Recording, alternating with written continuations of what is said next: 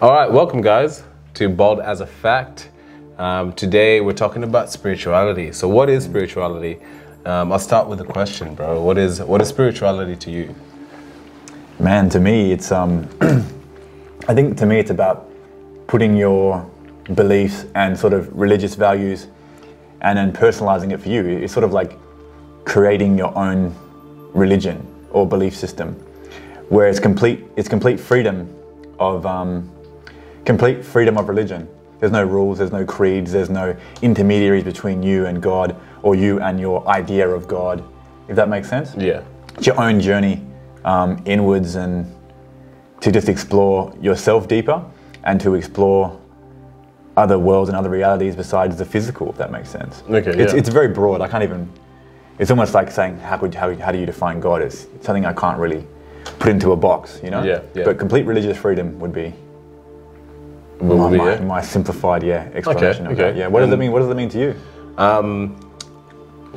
More like just explaining things that everyday things wouldn't be able to explain. So pretty much to explain the metaphysical, like realizing that there's more to life than what is presented to us. So spirituality to me is kind of like venturing into the unknown, where society can answer some questions for you.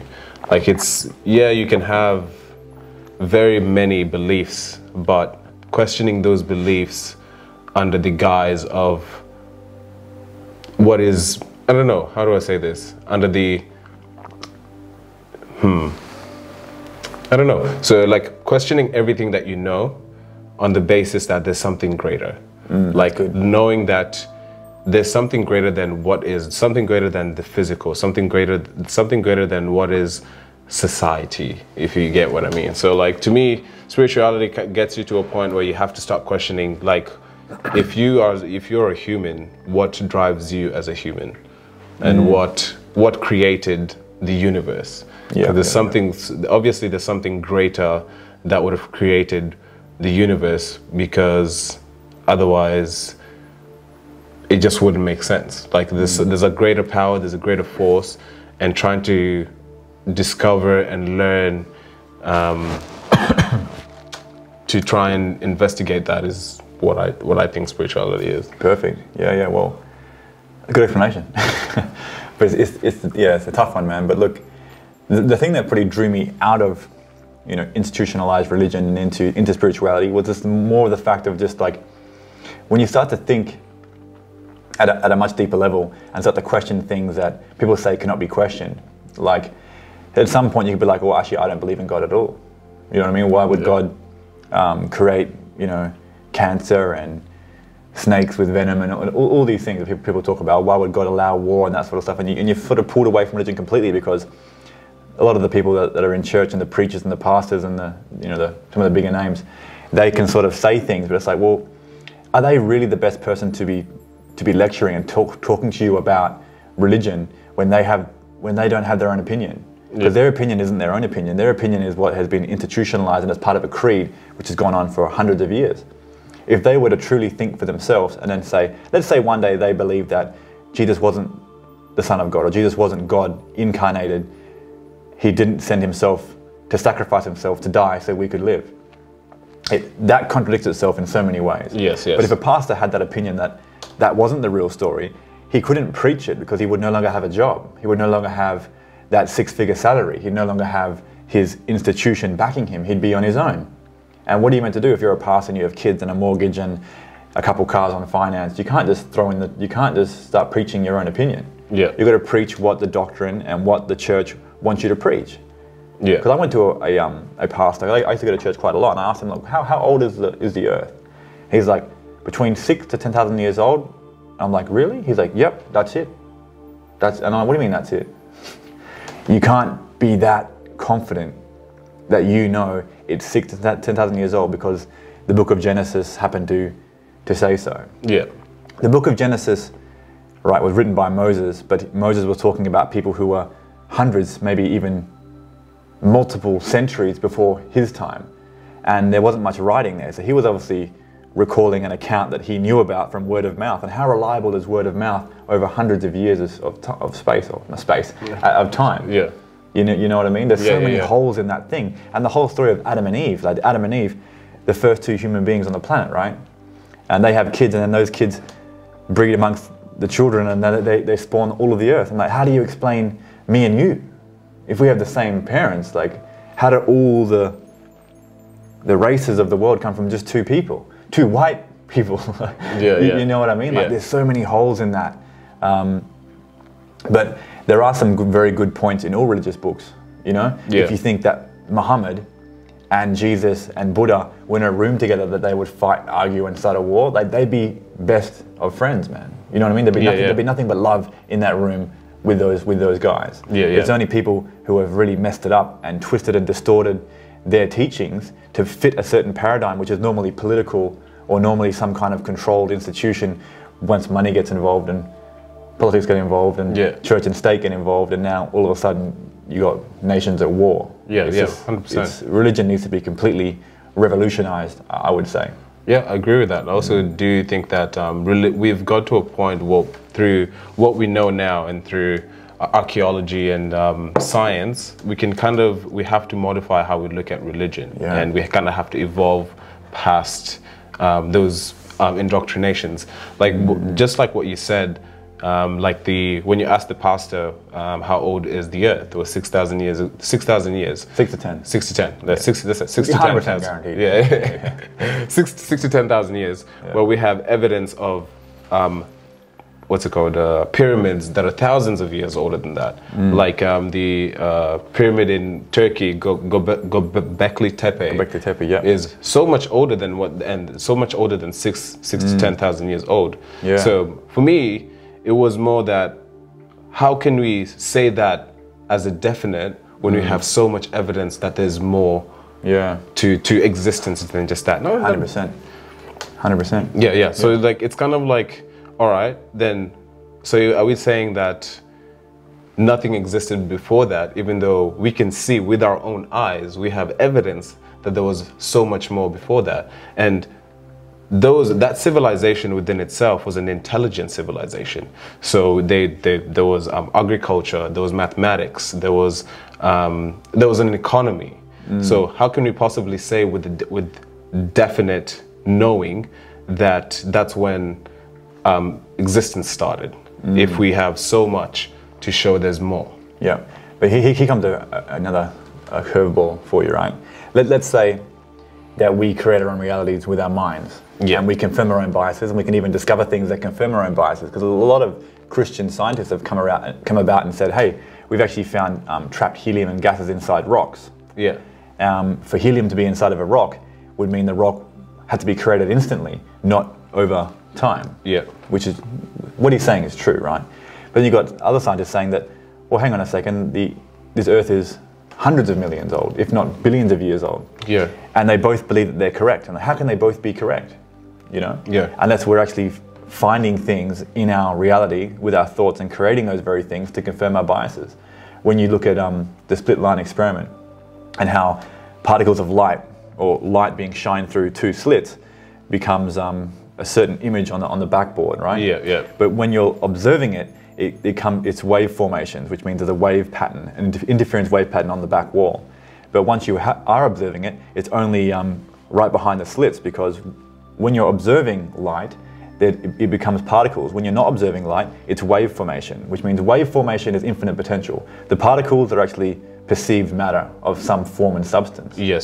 So if consciousness does that, then what makes these scientists go out on an expedition and they actually find the very thing that they believe and they're looking for on both sides? If you look at science these days, you've got like the World Health Organization putting out studies on veganism, saying that veganism is the best diet for human beings. Then you've got people who are ketogenic and paleo diets, and that they have their own sort of scientific studies and researchers, and they're saying, no, we are the best for health and that sort of. And they both have their own literature and their own articles and their own reviews to back up what they're saying is true.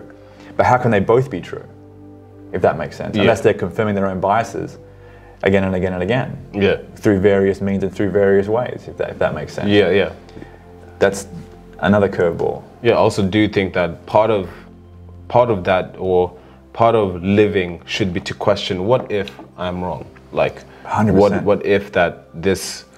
what if I am confirming a bias? So the first, in my opinion, when you're looking for something, you would look for something to contradict your bias, and then look for evidence to confirm what you're saying or what you believe is true. That's true. So if you're looking for something to contradict it, you're already questioning the validity of the confirmed bias. Yeah. So I think that is also a big part of it. So if you're always going out, like these guys are going out looking for a specific thing, their reality is boxed. So they're living in a box, 100%. and they're not capable of thinking outside of it because that is all they're looking for. 100%. But another problem is like, who's sponsoring those people and who's paying those people's salaries and those wages? Do they have an agenda also?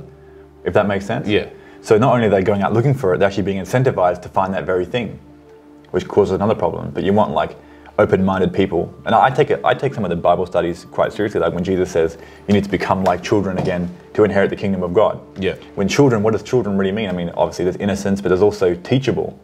Children don't question things that much. They don't have their own ideas, and like when you tell them something, they'll believe it for what it is. They'll listen. Yeah. So they become teachable. These people need to become teachable, and as you said, be open to the idea that they could be wrong.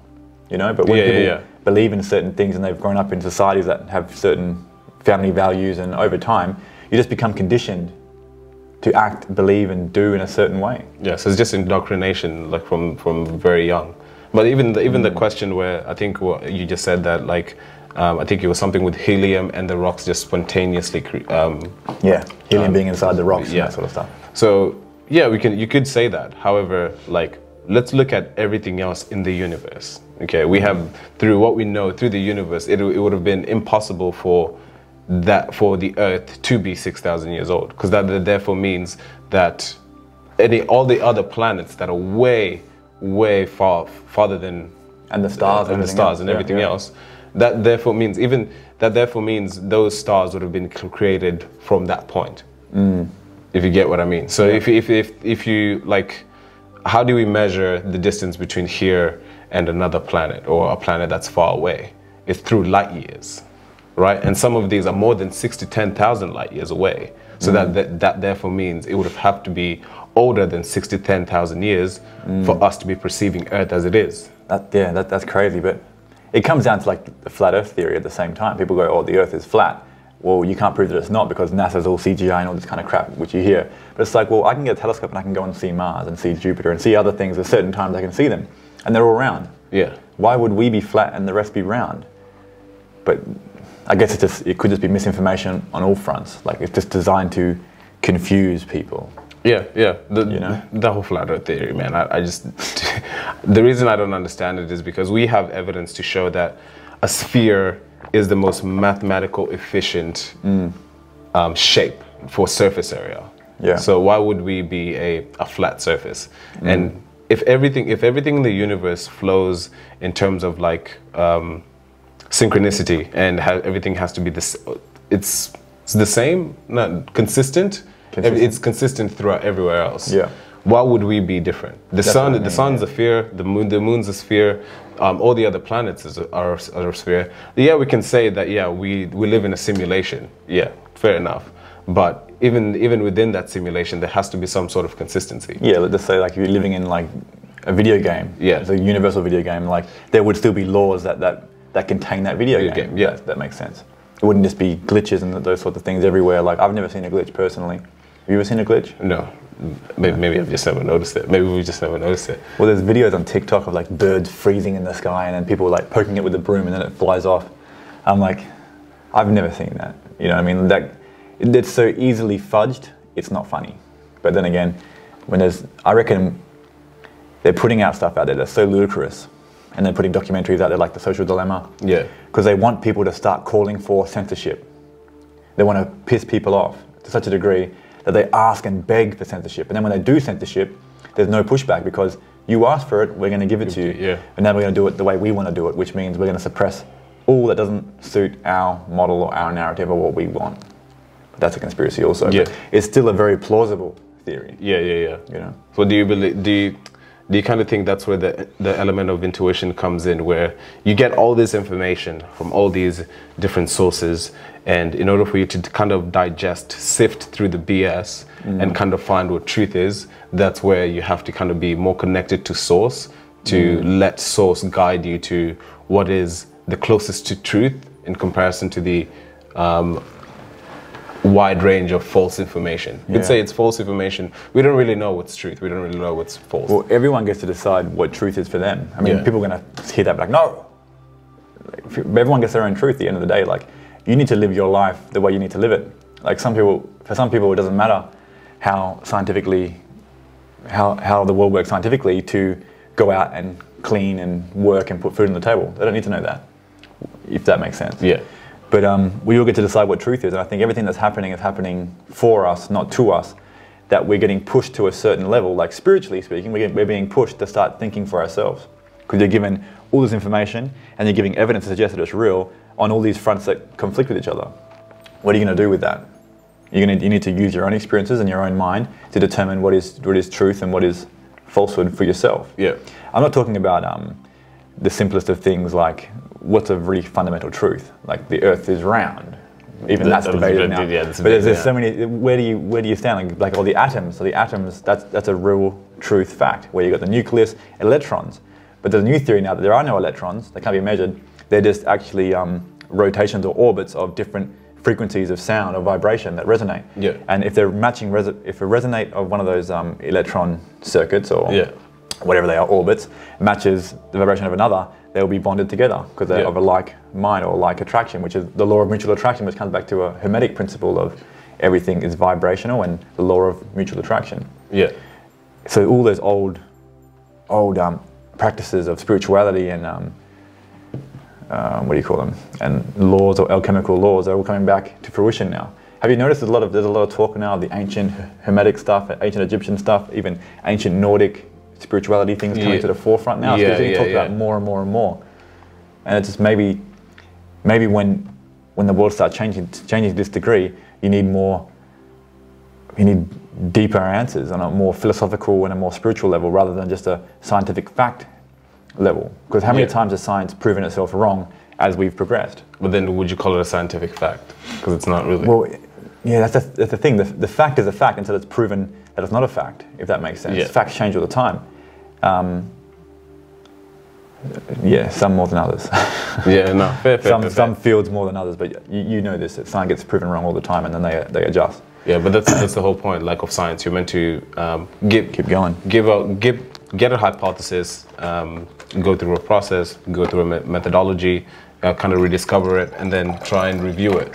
However, now, like, kind of feels like when you look at science, when you're doing a paper, right, in uni, they don't give you room to come up with a new idea.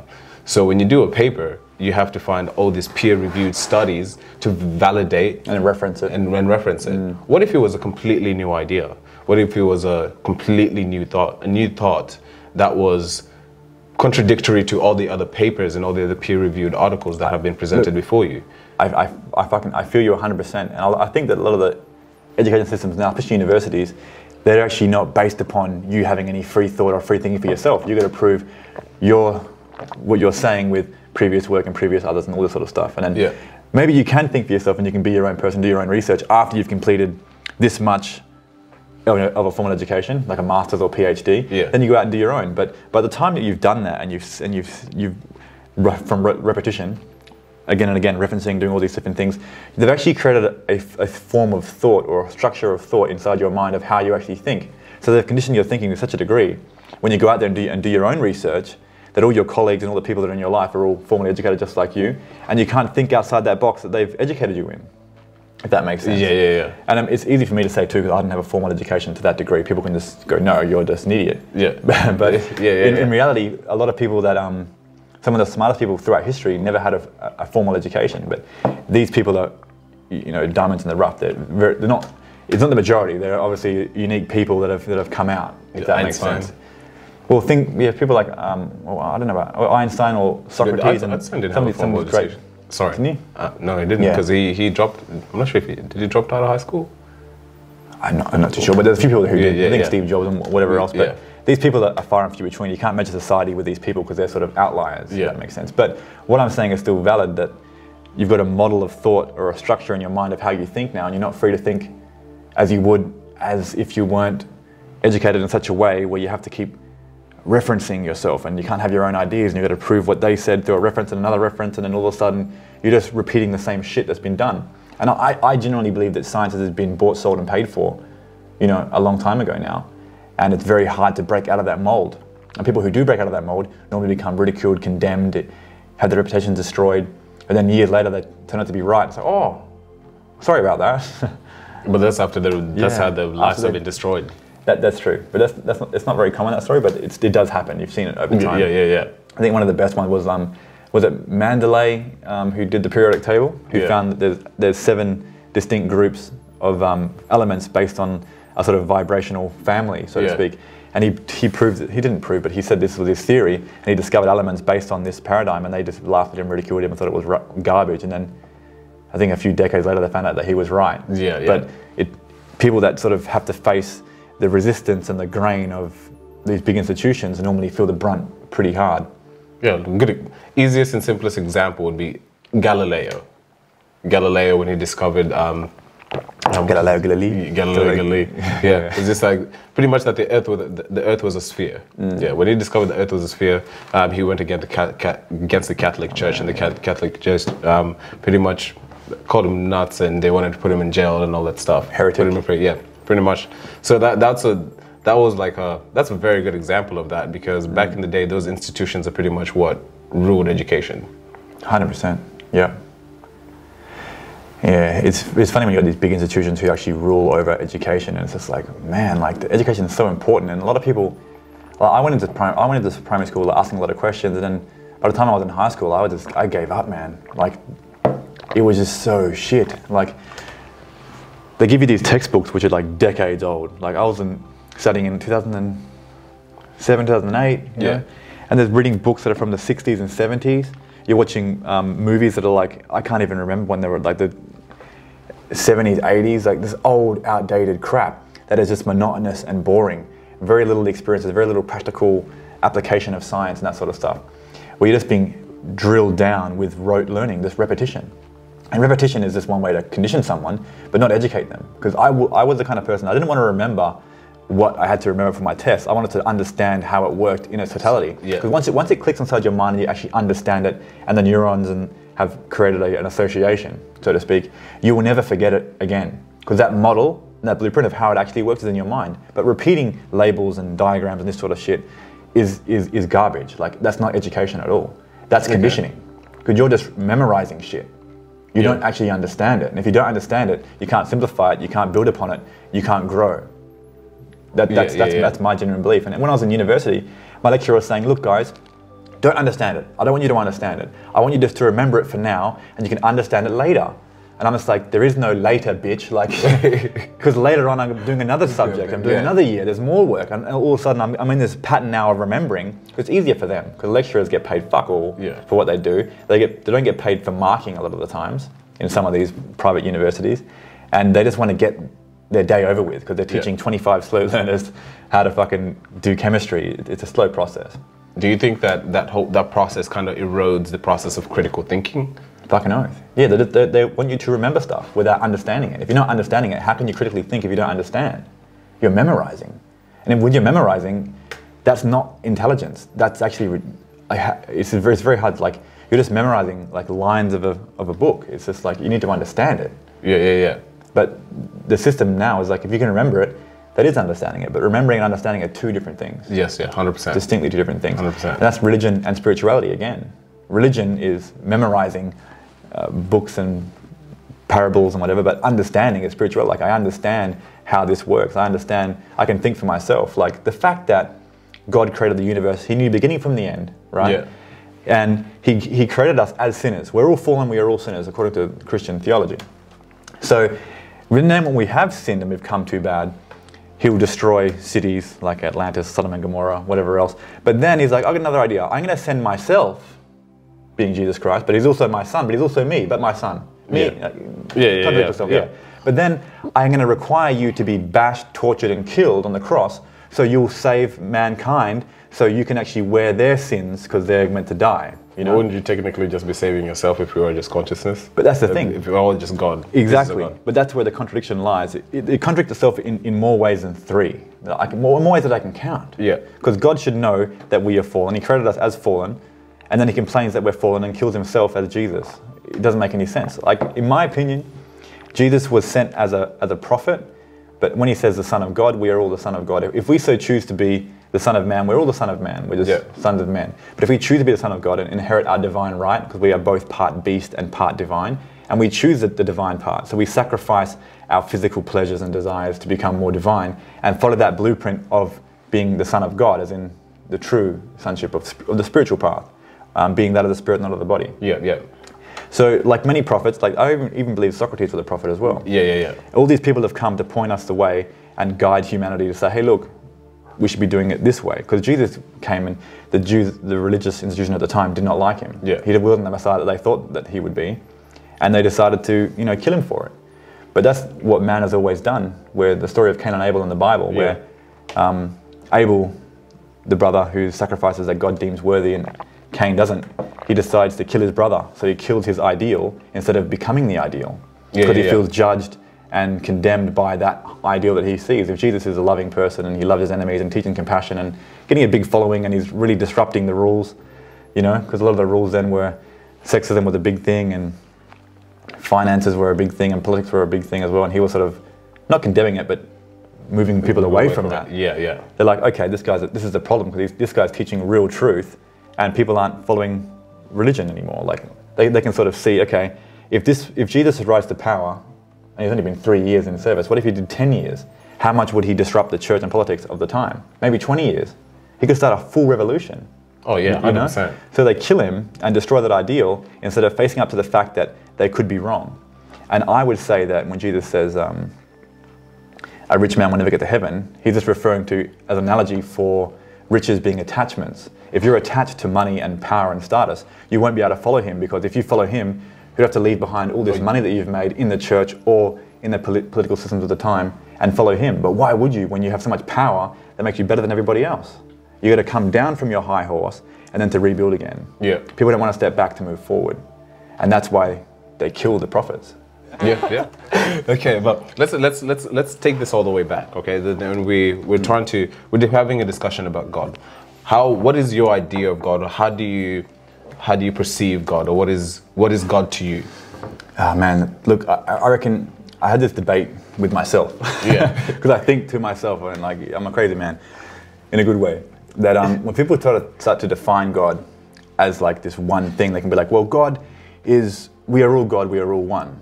That's pretty accurate. Yeah. We're all pieces of God, but at the same time, you can't declare yourself as God, because God is a much grander consciousness than you. Even though you're a part of him and he's a part of you, he still can understand and see a lot more than you can. So you to say, I am God and I know all, you're fooling yourself. Yeah. But if you do start to label God and define God, you start to create like a subsection that is God, and you're sort of saying, this is God, but all the other stuff that is God as well, you're leaving out. So you're technically wrong, if that makes sense. Yeah. Because you're leaving so much out. So you can't really describe it. You can only really experience it. And I think God is all things. Like, have you seen Leonardo da Vinci's painting of like the fingers, like the man reaching for man? Yeah. And you notice that God is actually inside of a brain. Yeah. Which I think that is like man being the body, and then you got the mind being God.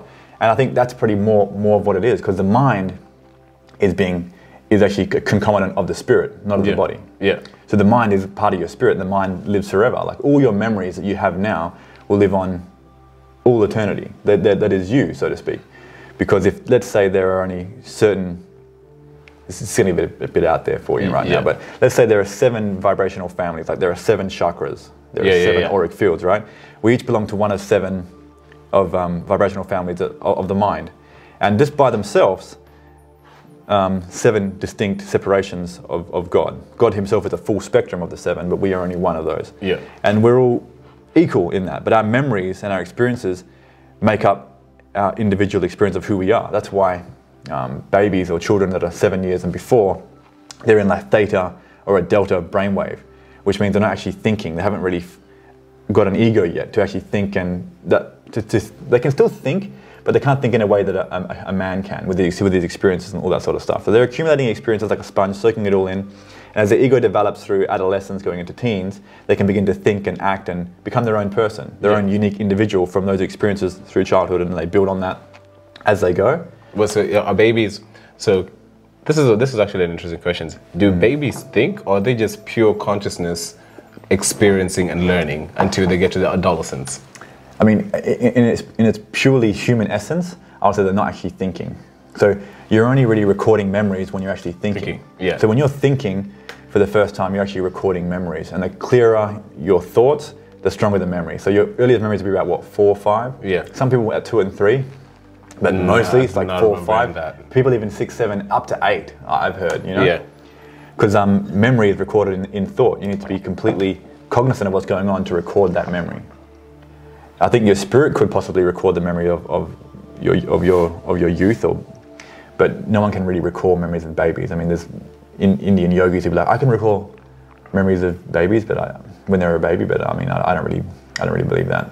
So then, what would babies? So babies are just a mind, or well, just a pure being experiencing and learning until they get to 4 or 5. Yeah, they're just an extension of the parents. I mean, they're just downloading everything from their parents, which includes their parents' emotions, their parents' thoughts.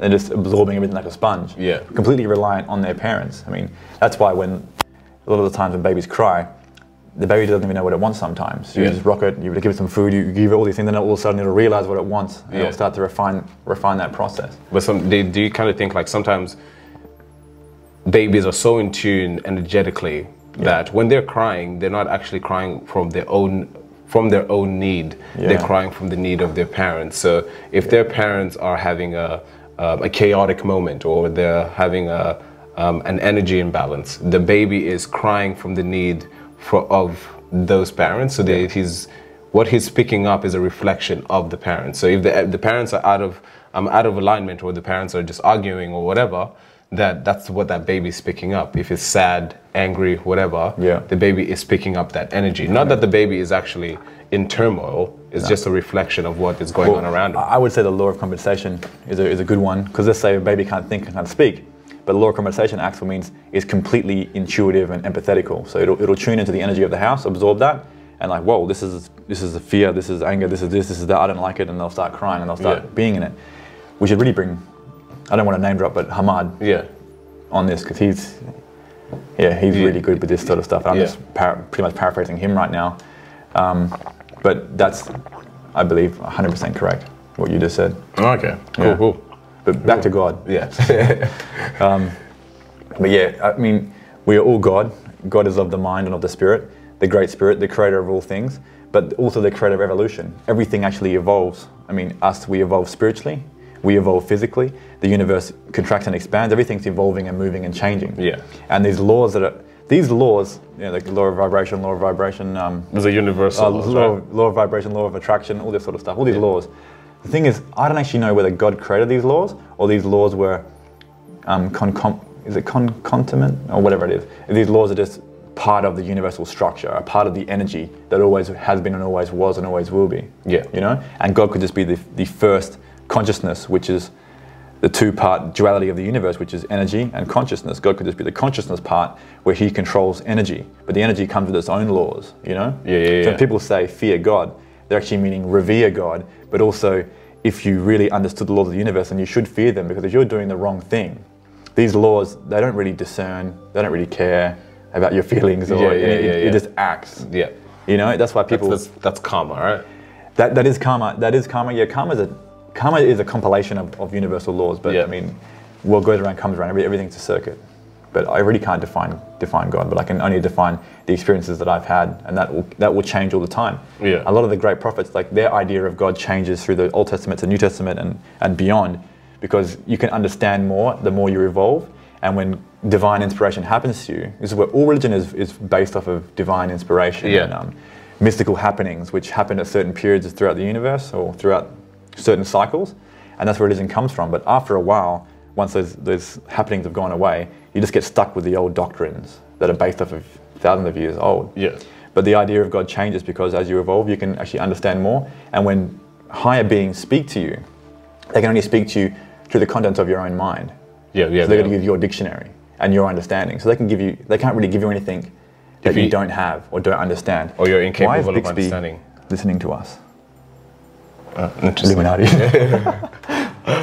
But anyway, through your mind. So as your mind upgrades, you can actually understand more. So any spiritual teacher or anyone that talks about this sort of stuff, you'll probably notice every 5 years that they may change their opinions. Yeah. People can be like, hey, that's not right, you said that wrong. But that's a good thing. If they're growing and evolving, that means they're growing. If they're saying the same shit over decades and decades, they're either Jesus, and they've done it before, or they're not growing at all, which is a bad thing, you know? Yeah. But I digress. Okay, yeah, fair enough. I do agree with that. I think this is one of the questions that I'm not sure. Someone asked me, is like, how you define God? And to me, it was just the easiest way that I could possibly put it into words in the most simplistic term is just it's intelligence. It's divine intelligence. Mm-hmm. Like intelligence. I use the word intelligence on the basis that it is the only word that I can use to. In the English dictionary to kind of define what I'm trying to say. So intelligence in terms of like what we deem as intelligence is very simple. So like an AI is intelligence. Like it learns, it grows, vice versa. But then there's intelligence that created the universe, intelligence that created you, intelligence that creates something that's complicated and DNA. That is another level of intelligence that you as a human being in a meat sack, you will never be able to fathom. Like being able to create something that's specific and that finely in tune and so synchronistic in terms of you being a human existing in an ecosystem, existing on an earth, and the earth exists within the universe, and it goes on and goes on. It's absolute perfection and precision. Yeah. So you can't say, like when some people say, oh yeah, God makes mistakes, like bro, like it's impossible. Like someone who's experienced everything, he knows everything. He is someone who has created everything to a point that it's so fine. If we can even break it down to just quantum mechanics and quantum physics, and we look at it and we're like, God damn, that's intelligence you will never be able to fathom. Like you will never be able to understand it. So God to me is intelligence that's just so far beyond your own understanding you will never be able to understand. That's true, yeah. Well, we can't really, we'll probably have all of eternity to figure that out. You can't, there's a good saying that you can't judge eternity in an hour. Yeah. You know, and we're living in that hour out of eternity. We've got physical bodies, there's only so much we can actually, so much we can comprehend and actually integrate from the vaster worlds of spirit with our minds. Yeah. We just can't contain it all. You would have heard have you heard the theory of like souls incarnating multiple bodies? Yeah. Because maybe a soul or spirit can't be contained in one human vessel. It's just too much. Yeah, but how do we? So you know the way they say that it depends on what you believe in. That as we evolve, we skip into dimensions. So we go from the third to the fourth, to the fourth to the fifth and sixth. How does God come into all of that? How does the evolution? Is that part of our like spiritual evolution into like evolving into the next levels of dimensions, or how does that all come together? Well, I mean, if you think about the Earth being Mother Earth, the third dimension, going the first dimension is just a line on the paper, second dimension is, going out, third is all of it. So the third is like the beginning dimension of actual any reasonable consciousness that I can fathom. Maybe there's more inside cells, but that's still 3D. You need three spaces. But this is the baby. We're pretty much living inside the fetus of Mother Earth, the physical. This is the beginning of life for those who have not experienced reincarnation. This is your first life, so to speak. Then you go into the fifth dimension. Because the fourth dimension, in my opinion, and I could be wrong, this is from what I understand and know. Yeah. Fourth dimension is time. So you've got the third dimension, you've got the fourth dimension, so throughout time. The fifth dimension is the next one from there. Where the thing is, where time gets a little bit hazy, where time sort of ceases to exist in that field, because in the fifth dimension, you may not age, or you do not age. I mean, if you wanted to age, you could, but you can appear how it is that you want after you accumulate a certain level of mental power to be able to put out the forces to manipulate the ether which you live. Yeah. Which not all people can do that, because they can be subdued by their emotions there, Yeah. And there are sort of different places in the fifth dimension, or different bands and of different frequencies within the fifth dimension, which surround the Earth, which surround all planets, I believe. Yeah. Like you throw a rock into a pond and those little ripples come out. Same thing. Yeah. On the planet, but you've got these multiple rings. And the first couple of the rings closest to the Earth, which are the lowest in vibration, will be people of like mind or like vibration will go to those spheres. So if you're a very low vibrational person as far as anger, guilt, sadness, evil, all that sort of stuff, you'll be pulled after your physical body dies. Your spirit and that vibration will be pulled to the realm or to the place that is a like match. And if you don't have much mental control or emotional control, you'll be subdued by your own emotions. And in the fifth dimension, depending on where you are, your thought can actually create reality instantaneously. So you visualize an apple, you'll see an apple. But imagine if you had sort of something like PTSD, or you're having sort of involuntary nightmares where you'd visualize. Have you ever met an alcoholic or a drug addict and they start hallucinating? Yeah. They start really believing what they're seeing. Yeah. So in the fifth dimension, that's true. If you believe that there's someone coming up the stairs, or if a ghost is haunting you, you'll actually see that in the fifth dimension, and then you'll experience those emotions, and then that'll add fuel to the fire, and it'll just keep going. So you're stuck in your own mental ruts. And the only way to get out of that mental rut would be to have a moment of awakening, an epiphany, or whatever else to realize, oh, hang on a second, I'm dreaming. So you got to raise your awareness. Because if you don't raise your awareness here now in the third dimension, it's a lot harder to learn that in the fifth dimension. That we're meant to be educating ourselves and others on how to control our minds and work with spirit and do all these things, which is one of the teachings of Jesus when he was here. So when we go into the fifth dimension and the other worlds, we can start climbing, instead of having to be taught about it there, where it's a lot harder to, because you're creating reality. So do we have access to that right now? So like right now, could we say that we have access to create through the fifth dimension and bring that and manifest it through here? So wouldn't that be physical manifestations? Yes. Or Wouldn't that be the law of attraction then? Because if you all your thoughts are existing somewhere in the fifth dimensional space. You're visualizing an apple in your mind. There's an apple somewhere out there. Yeah. You know. But to be able to pull that and bring it here into the third dimension, I mean, you need a huge amount of mental power, and I doubt that you'd probably do it alone. You'd be doing it with teams of people on this side, on the other side of the third and the fifth dimension to make that happen. Yeah, but if the fourth dimension is time and you've surpassed the fourth dimension, so that therefore means you've surpassed time. So right now we live in the third dimension, so we're subject to time. Yeah, so we're subject to time. So yeah, we are manifesting it, we're like attracting it, but because we're subject to time, maybe it just takes a little bit longer because we still have to put that thought into the ether, and then throughout time we kind of bring it to us, and the more aware that we are, the quicker we can kind of manifest it. Well, you've got to condense the energy into matter, because matter is just energy but condensed. So you've got to condense the energy into an actual thing.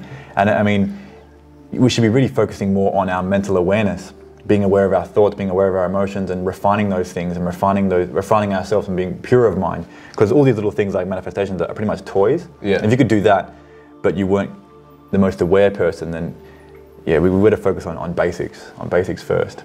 And I've never really manifested anything physical like that or tangible in any of my workings. Yeah. But from what I've been told, that these things they do happen. They can happen depending on the energy of the time and the place and the cycles that we go through. Yeah. Remember I told you about the 2,000-year cycles of like light and dark? Yeah. Can you go over that real quick? Well, throughout history, there's 2,000-year cycles, roughly 2,000-year cycles. So you've got the light eras and the dark eras, which is pretty much the circadian rhythm, so to speak, because we have a 24-hour rhythm of wake and sleep, where similar God's consciousness comes in and out to us. It's not just God going to sleep, it's just his energy being in different places of the universe at the same time. Everything is how the rhythm and flow. So you can map it out in our history, saying, okay, the dark ages and the light ages, where were the dark ages in our history?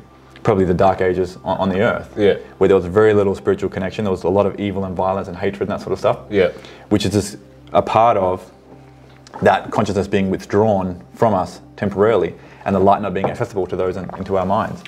And there are still good people on the earth at that time, but I mean the majority who are unaware and unawakened and living in sort of a trance state are subject to the energy of the time, if that makes sense. Yeah. So we're tracking that through history, but when we are going through a golden cycle, and there are bigger cycles too, you've got 2,000-year cycles, then you've got 13.5-year cycles and 26,000-year cycles. Which govern even bigger amounts of energy, and that's when things like Atlantis and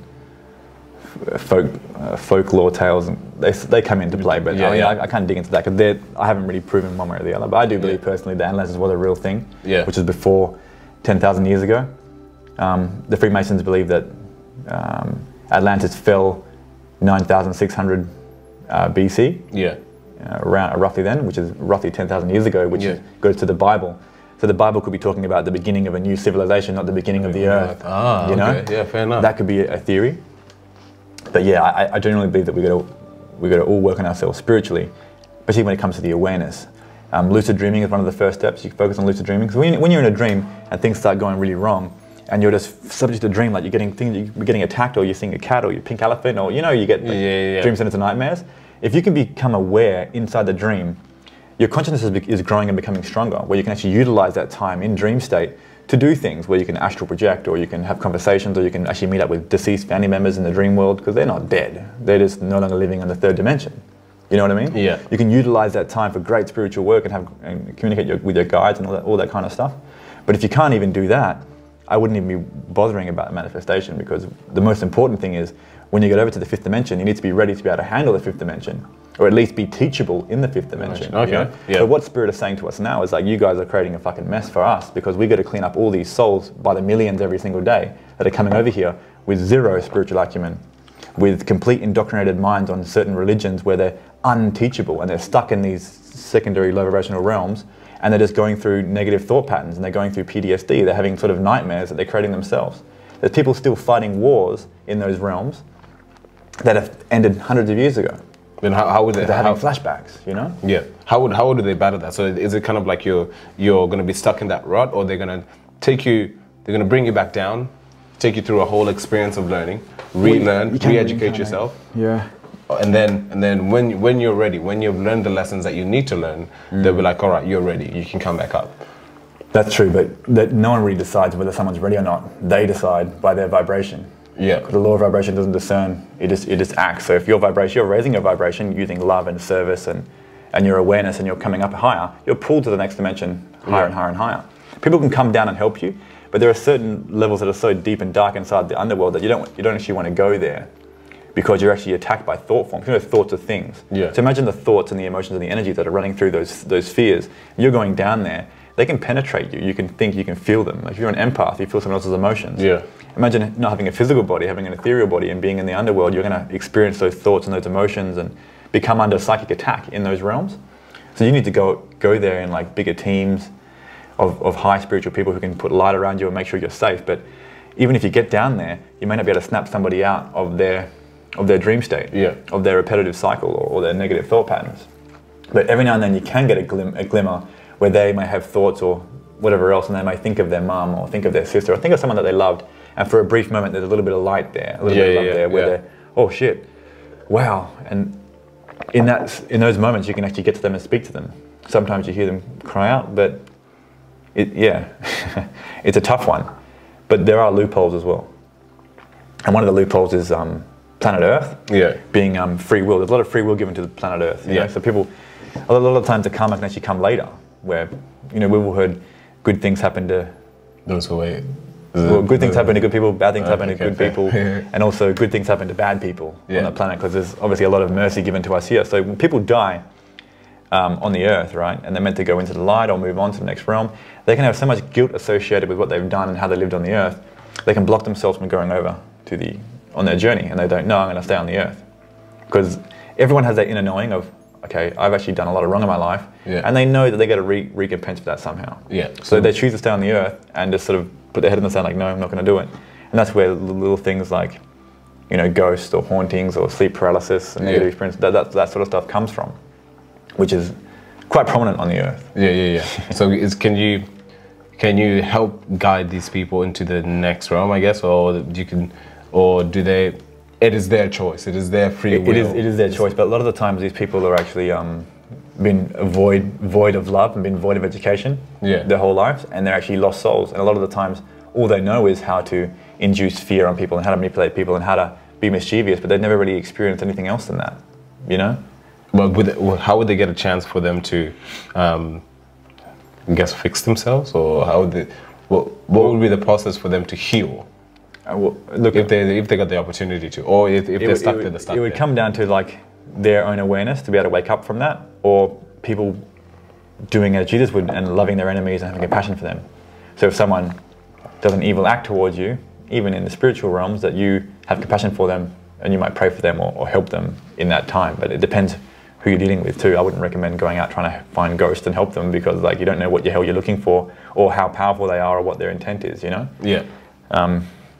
It's a pretty like intense topic, but I'm not gonna lie. But it is, man. Yeah, it is. But okay, let's just go simple. How do we know ghosts exist? How can we possibly say that ghosts exist if we've never experienced one? Like some people will be watching, they would never experience one. Well, it comes back down to what we were saying before, that truth is, everyone gets to decide what their own truth is. If you were to decide, like, people may have had experiences or heard stories or family members, and I know people that grew up in Africa that have seen witch doctors and have seen hauntings and have seen possessions and have seen crazy things, and for them, like, I believe in it. I've seen it. You know, but people who grow up here and their parents are sort of, I don't know, Christian, Catholic, and they're like, well, no, I don't believe in that. It's only demons, you know. Then they might have that condition in their mind, and they get to decide what their truth is. But when you have an experience that's undeniable, of course you can be like, okay, I believe in ghosts, and then some people would look at you and be like, well, maybe you've got a disorder. Maybe you're schizophrenic or bipolar or any of these things. But until they experience it themselves and come to that understanding, then everyone gets to decide for themselves. But the scary thing is, what if you don't know how your thoughts create your own reality? So you don't want to be focusing on ghosts or focusing on too much negativity, because you're attracting that very thing to experience. So you've got to sort of balance it out, balance the light out with the dark, you know, and make sure that you're looking into positive works and positive spirituality and Christian, whatever religion that you are, looking for the good in all of that and aligning yourself with that. And then when the darkness does arise, or through certain experiences, you can know that they exist and you know what to do, but it's just balancing it out. Because if you go too far into one way, you can obviously induce your own nightmares, and you can attract things into your life that you don't really want, if that makes sense. Yeah. Fair. Because I guess the reason I ask that is like, if you've never experienced something, or if you've never experienced a ghost or anything like that, it's a lot harder for you to believe in it. Yeah. But then that also goes down to like predictive programming. I know like some people think that when they watch movies or they watch things like Paranormal Activity, it's just a movie. However, no. that story or that narrative came from somewhere. And then when they say that, oh yeah, it's a true story, you're a lot less likely to believe it. However, these things have happened. You can go to America, like different houses or haunted houses and stuff, and you will experience something. You might not be in tune enough spiritually for you to pick it up, but you just feel like a disturbance. Yeah. We have that sixth sense. We have many senses, but the thing is, you mentioned horror movies. Yeah. I think horror movies are the worst thing you can do to your mind. I put it up there with hardcore theology studies that indoctrinate you. But with the horror movies, if you experience anything spiritual, whether it's good or bad, probably even good, you would associate it with being negative. You know what I mean? Because if you really are a hardcore Christian, I have some friends who are really hardcore Christian, and watching horror movies at the same time, you're really going to mess yourself up, because you think and you believe anything spiritual is demons. And Christians say, the devil has a plan for you. He knows your thoughts. He can, you know what I mean? If you take that in, and you watch horror movies too, and then you have a bit of anxiety in your house at night, you know, you're scared of the dark, or you know what I mean? You find yourself running to your car like after work. You're inducing fear on yourself, like your TikTok video. You're injecting fear into your system. And what does that do? It induces more fear. Fearful emotions, fearful thoughts, paranoia, all these things. Like if you mix that with drugs and a certain crowd of people, you can really like bring on some really hardcore negative experiences on yourself. Not just spiritually, physically as well. Like fear entices cortisol to like come out of your system, come out of your adrenal system, and cortisol just kind of deteriorates your body. Like you become sick. So much stuff happens to you purely on the basis that you're living in a state of fear. Living in a state of fear is one of those things where you will not when you're living in a state of fear, it's kind of fight or flight. All the time. You don't have the time to stop and think. It's like, wait a minute. Like, this doesn't make sense. So when you're living in a state of fight or flight all the time, you're not giving energy to the creative side of you. You're not giving energy to, you will not have time to think about these deeper things, because you're always going to be living in a state of fear. And you're much more likely to get sick, because you're telling your body all the time, every single day, that I'm in a state of fear and I'm in a state of stress. That's true. And you'll also fear true spiritual experiences and true spirituality, and you may shy away from it or run away from it because there's just too much fear in your system. If you've got fear in your system and you're going to meditate or get into the spiritual journey, it's going to destroy you. You need to remove that fear, like slowly. Otherwise, you can't truly embrace the spiritual lifestyle. Because imagine like trying to meditate and you have all this fear, it's going to be in your mind. When you're meditating, you're turning off the five senses and going within. Yeah. And whatever's within you, like your thoughts and emotions and traumas, all that sort of stuff, you're going to recognize a little bit more of. Yeah. You know, which is not always a good thing, but it needs to be done. It needs to be faced. It needs to be overcome. So yeah. No horror movies.